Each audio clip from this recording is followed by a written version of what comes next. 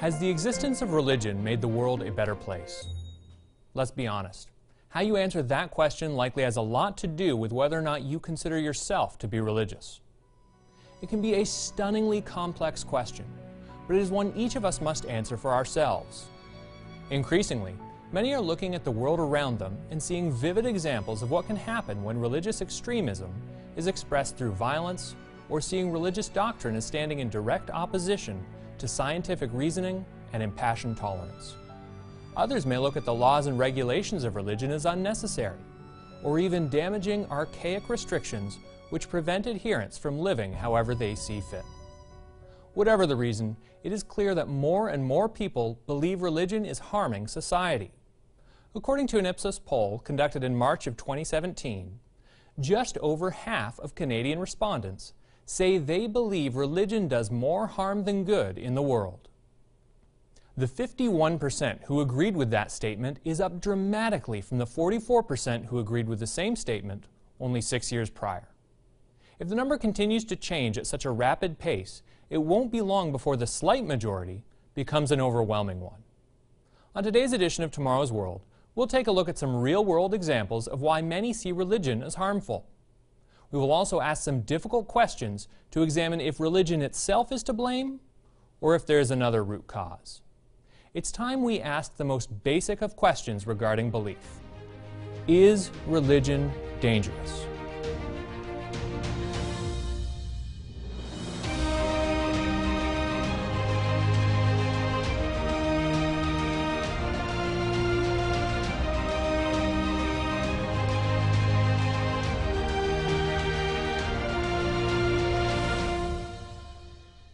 Welcome back to Tomorrow's World.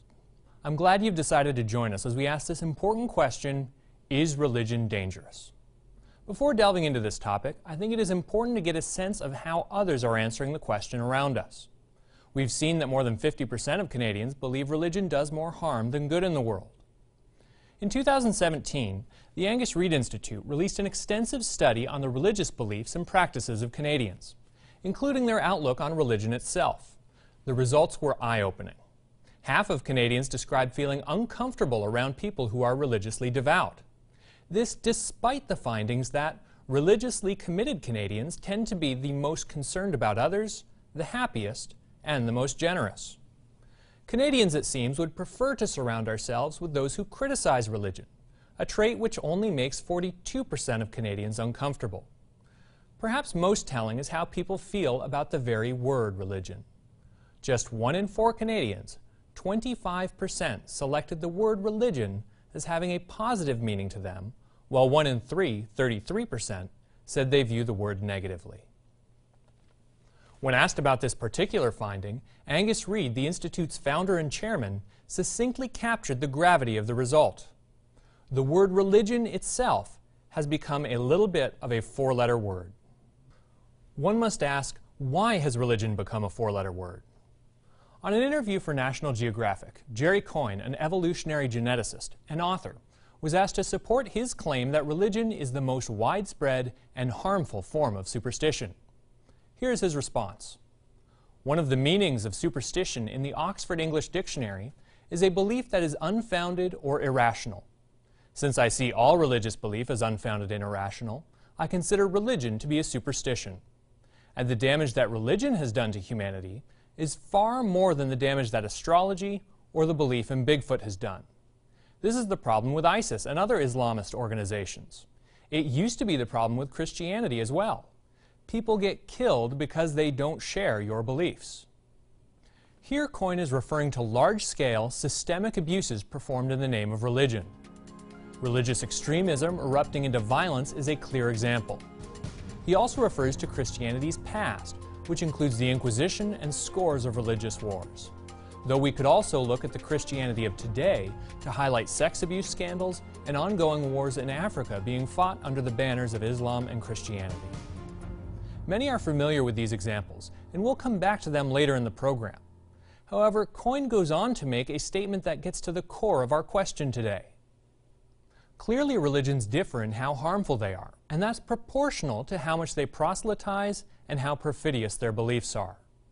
There are religions that I would consider harmless or maybe even beneficial. Quakers barely believe in God at all and are dedicated to social justice. The less a religion has to do with a tangible God, the less it hands out moral dictates, and the better it is. Once you believe in an absolute moral authority that tells you what to do, you're heading down the road to perdition, I think. Is religious belief harmful to society? It seems there is data to support this powerful statement. A 2005 study published in the Journal of Religion and Society examined the societal health of several nations, asking if the religiosity or secularism of those nations was having an impact. The 20th century acted for the first time in human history as a vast Darwinian global societal experiment in which a wide variety of dramatically differing social, religious, political, economic systems competed with one another with varying degrees of success. The study highlights the correlation between secularism and prosperity among nations. The United States is the only prosperous first world nation to retain rates of religiosity otherwise limited to the second and third worlds. The results were not kind to the view that religion serves as a source of morality and thus is necessary for success. In general, higher rates of belief in and worship of a creator correlate with higher rates of homicide, juvenile and early adult mortality, STD infection rates, teen pregnancy, and abortion in the prosperous democracies. Even within the United States, a clear difference exists between states with higher rates of religiosity and those that are more secular. There is evidence that within the U.S., strong disparities in religious belief versus acceptance of evolution are correlated with similarly varying rates of societal dysfunction. The strongly theistic anti-evolution South and Midwest have markedly worse homicide, mortality, STD, youth pregnancy, marital and related problems than the Northeast, where societal conditions, secularization, and acceptance of evolution approach European norms. Commenting on this study, Emily Maguire of the Sydney Morning Herald came to the following conclusion. When it comes to working for a better society, the religious need to stop sermonizing, get up off their knees, unclasp those praying hands, and work for the measurable change in the here and now. Is there no value in the spiritual effects of religion? Religion covers a wide range of beliefs and doctrines, making it hard to use general statements which hold true for everyone. Since the study singles out the United States as by far the most religious, prosperous nation, and Christianity is the dominant religion within the U.S., let's examine these statistics in light of Christianity. Even accommodating for the wide range of beliefs held within Christianity, it is a fairly safe claim to make that the vast majority of professing Christians would not advocate for the promotion of homicide, youth pregnancies, and other immoral behavior listed in the study. How then do we account for the study's findings? Do we throw them away as illogical? Or is there something about religion that leads not only to systemic abuses and war, but also to an increase in behavior that most religious individuals would deem immoral? I'll be back in a moment, and we will explore this seeming discrepancy. But first, I would like to give you an opportunity to order our free booklet, Satan's Counterfeit Christianity. Our contact information will be given in a moment. Be sure to have your address ready and call in to receive your free copy. Don't miss out on this captivating free booklet. We have operators ready to take your call. Simply ask for Satan's Counterfeit Christianity. You can also order online at twcanada.org. Tens of thousands of churches claim to teach and live by the Christianity described in the Bible. The religious confusion among professing Christians is perhaps Satan's greatest act of deception. You need to know the truth. Don't wait. Dial the number on your screen or visit us online right now. Welcome back. On today's program, we're asking the question, is religion dangerous? More than half of Canadians believe that religion does more harm than good. A study published in the Journal of Religion and Society seems to support this view. I'd like to read one more quote from this fascinating research. No democracy is known to have combined strong religiosity and popular denial of evolution with high rates of societal health. If religion does not lead to healthy societies, then how can it be counted as successful? We've been focusing on religion's impact on quantifiable moral behaviors in society, and only briefly mentioned some of the blatant destruction wrought on the world in the name of religion. Let's look to history before returning to the present. Writing for the New York Times, Gary Gutting describes one of the primary charges brought against religion. A religion charged with bringing God's truth to the world faces the question of how to deal with people who refuse to accept it. To what extent should it tolerate religious error? At certain points in their histories, both Christianity and Islam have been intolerant of other religions, often each other, even to the point of violence. A religion which holds the belief that it is bound to convert the world and that forced conversion will result in a better afterlife than remaining unconverted is capable of unspeakable horrors. In an interview for NPR, Bart Ehrman, author of The Triumph of Christianity, had this to say on the importance of conversion in the early spread of Christianity. There would literally be hell to pay if somebody didn't convert. And so Christians believed that their religion was the only right religion, and that people had to practice their religion or else they would go to hell. Moreover, Christians maintained that they were to follow Jesus' teachings of love. You're to love your neighbor as yourself. Well, if your neighbor is going to hell by not believing what you believe, and you love this person, then you need to make them see the error of their ways and convert them to your faith. This line of reasoning seems logical and well-intentioned. However, the question then becomes what techniques are permissible. Is inflicting short-term pain on someone worth it if it results in saving them from hell? Ehrman goes on to describe a change in tactics regarding conversion. I think early Christianity was always voluntary. People were simply deciding that the Christian God was the one to be worshipped, rather than the traditional pagan gods. And for several centuries it went on like that. By the end of the 4th century, we do have some Christian intolerance of other religions that was manifest on the political level. Throughout history, the forced conversion or persecution of non-believers has been justified through the idea of saving their souls. While this is no longer the case in most Western nations, these nations still bear the scars of such atrocities as the persecution of Jews, the Spanish Inquisition, and the 30 Years' War, a religious conflict which devastated Central Europe. Religion has a lot to answer for, and it would be negligent for us to simply sweep it under the rug as ancient history. We must ask the question, is this truly the religion of the Bible?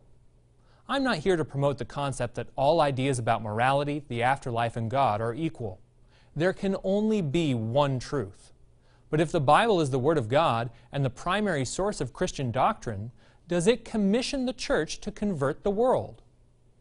Let's turn to the Bible and see what it has to say about conversion. In John 6, verse 44, Jesus states, "No one can come to me unless the Father who sent me draw him, and I will raise him up at the last day." Christ taught that only God could call someone to conversion. This statement is so important that he more or less repeats it in verse 65 of the same chapter.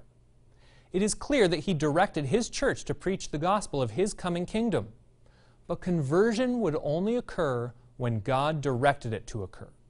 No amount of pressure or force exerted by an individual, church, or state can result in true conversion.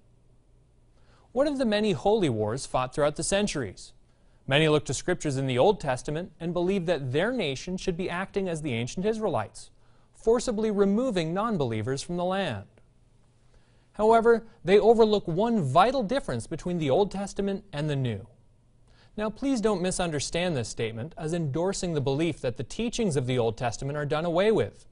We'll cover that a little more in depth after the program in our Tomorrow's World Answer segment. While the law is not done away with in the New Testament, God is clearly working with a church and not with a nation. Speaking to Pilate just prior to his crucifixion, "My kingdom is not of this world. If my kingdom were of this world, my servants would fight, so that I should not be delivered to the Jews. But now my kingdom is not from here." He could have easily just stated that it was a requirement of God's master plan of salvation that he should sacrifice himself. Such a statement would have been entirely truthful. However, he chose to highlight the fact that his servants would not be fighting in earthly conflicts, and that his kingdom is not on this earth today. Sadly, there has been no shortage of individuals claiming to speak for God who seem to have missed this passage of Scripture. Either willfully trying to use the name of Christ to fulfill their own ambitions, or erroneously seeking to spread Christianity through their own might, the result has been a tarnished reputation for all religion. When we come back, we will examine the moral failings of the religious societies today and reveal a key danger of modern religion, comparing the practices we see in religion today with the pages of your Bible. Clearly, religion has become dangerous. Now we are left with the question of, is that what God intended? We're covering a lot of material in a short period of time, and this is a vital subject to anyone who sees the value of true religion in their life. Be sure to take the time to order today's featured booklet, Satan's Counterfeit Christianity. The phone number will be on your screen in a moment. This booklet outlines how the true religion of the Bible has been twisted to promote false and dangerous ideas. I'll be back in a moment. This booklet is yours for the asking. Just call the number on the screen and request Satan's Counterfeit Christianity. You can also order online at twcanada.org. Have you ever asked, why are there so many different churches? Is the Bible really still relevant? Or does it even matter what we believe? We answer these questions and more in Tomorrow's World magazine. The facts of history are inescapable. We could point to much of the good that religion has done throughout history, but we cannot overlook that religion, including some elements of mainstream Christianity, has been used to commit abominable atrocities. We've shown that much of that is due to overlooking the vital instruction Christ gave to His disciples that they were not to spread His word through conquest or coercion, that God alone could call someone to conversion, and that He was calling together a church to spread His word, not a nation. While that primarily accounts for the past wounds inflicted by religion, what of the current situation? I'd like to reread a quote from earlier in today's program. In general, higher rates of belief in and worship of a Creator correlate with higher rates of homicide, juvenile and early adult mortality, STD infection rates, teen pregnancy, and abortion in the prosperous democracies. Remember, this paradigm was also found to be true regardless if one was comparing nation to nation or state to state. Could anyone look at this statistic and come to any other conclusion than that Christianity has failed to impart morality on an individual and societal level? Just as false ideas can make religion dangerous on a national level, false ideas can also lead to destruction in one's personal life. True Christianity does not have the results displayed in this study. True Christianity finds its moral compass in the life of Jesus Christ, who lived a life guided by the principles and laws we find in the Bible without flaw. He lived by the Ten Commandments, which define what it means to express love to others and instructed others to do likewise. And He commanded His disciples to teach this perfect moral law. So why do we see these results today? In part, it is the result of most professing Christian teachers insisting that those 10 commandments are done away with, that they are part of an old law that Christ came to save us from. If you've been deceived in this way, I hope you'll recognize that according to Christ, anyone who tells you that you can get rid of one of these commandments is devaluing all of them. Whoever therefore breaks one of the least of these commandments and teaches men so, shall be called least in the kingdom of heaven. But whoever does and teaches them, he shall be great in the kingdom of heaven. Which commandment would you consider the least? If we go by actions, it would seem the churches of this day place the least value on the fourth, the command to remember God's Sabbath and keep it holy.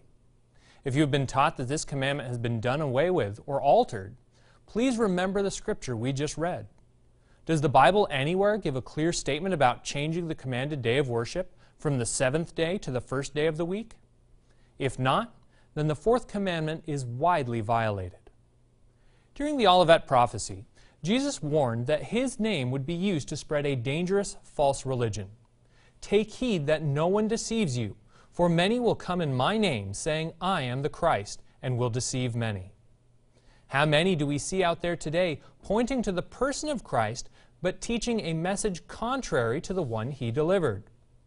Early in his ministry, Jesus gave a specific false teaching to be wary of. Not everyone who says to me, Lord, Lord, shall enter the kingdom of heaven, but he who does the will of my Father in heaven.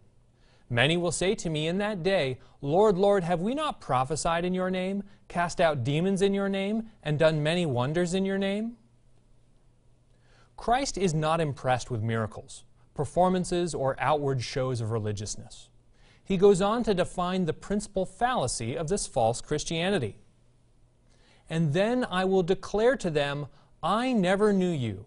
Depart from me, you who practice lawlessness.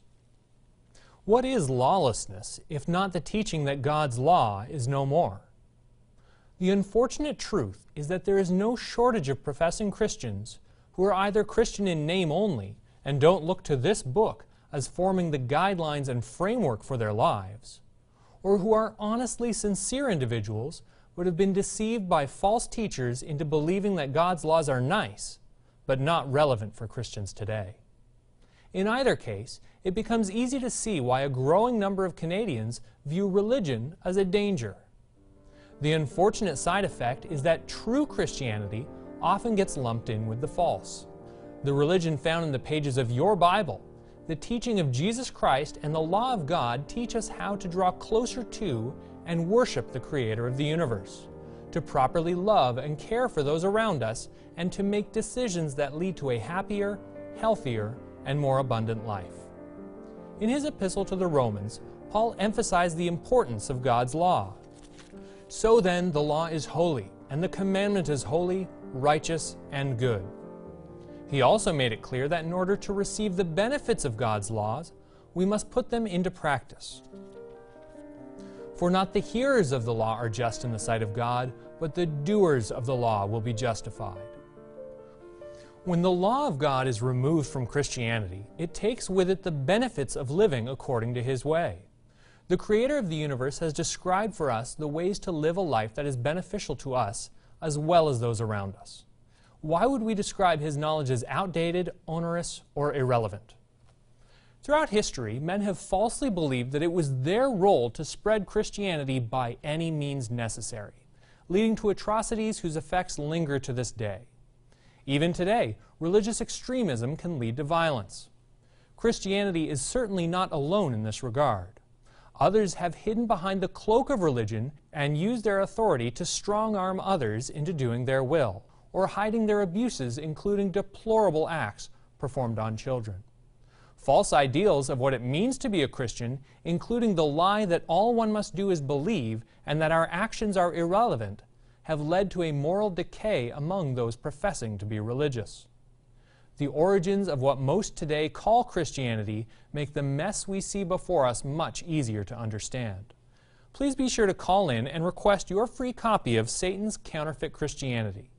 We began this program by asking the question, is religion dangerous?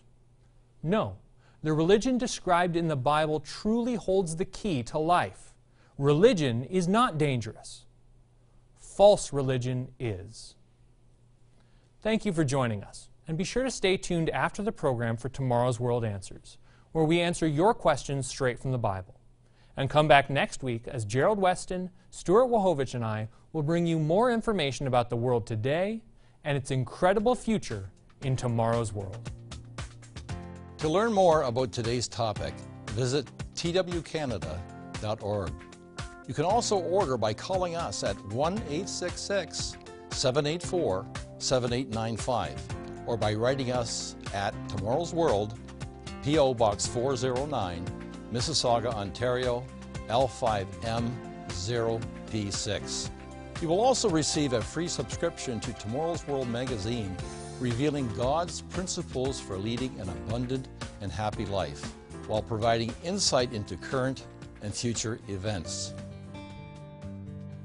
Welcome to Tomorrow's World Answers, where we answer your questions straight from the Bible.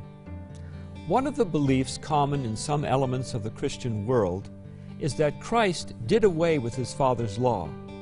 Is this idea really supported in Scripture? Some will turn to Matthew 5 verse 18 to support the idea. For assuredly I say to you, till heaven and earth pass away, one jot or one tittle will by no means pass from the law, till all is fulfilled. This is used to justify the claim that Christ obeyed the law, hence fulfilling its requirements, so we do not have to.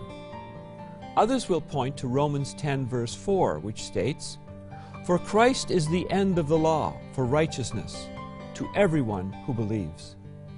The argument has been made that if Christ is the end of the law, then the law has concluded, and adherence to it is no longer required. However, the phrase "end of the law" uses the word telos in Greek, meaning the point of, or the result of. In other words, it is saying that Christ's character, his example, is that which resulted from living and thinking in full accordance with the law of God, thus producing righteousness. Far from saying the law is done away, these scriptures demonstrate that one who follows the guide of God's scriptural law, the Ten Commandments, learning to think as God thinks, will be led to righteousness. Jesus' life, as we see from Scripture, was to be an example for us to follow, as the Apostle Paul well understood when he wrote, "Imitate me, just as I also imitate Christ." Notice also the admonition of the Apostle John, writing 60 years after the time of Christ's life on earth. He who says he abides in him ought himself to walk just as he walked. We are to imitate Christ, including the rules of life he followed. This is what Paul taught when speaking to the Corinthians 24 years after Jesus' death and resurrection. Circumcision is nothing, and uncircumcision is nothing, but keeping the commandments of God is what matters. If Jesus taught the law had been abolished, he obviously did not convey that to John or Paul. Therefore, Scripture is clear that Jesus did not do away with the law of God, but rather lived it as an example of how we should live. To submit a question for the show, email us at twanswers@tomorrowsworld.org. Be sure to watch us online at twcanada.org or by searching Tomorrow's World Answers on YouTube. Visit twcanada.org. You can also order by calling us at 1-866-784-7895 or by writing us at Tomorrow's World, P.O. Box 409, Mississauga, Ontario, L5M0P6.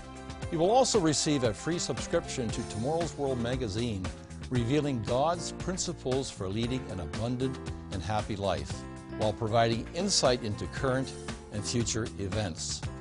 At our website, you can also watch this and many more Tomorrow's World programs. Call 1-866-784-7895. Write or visit us online today. This program is a production of the Living Church of God.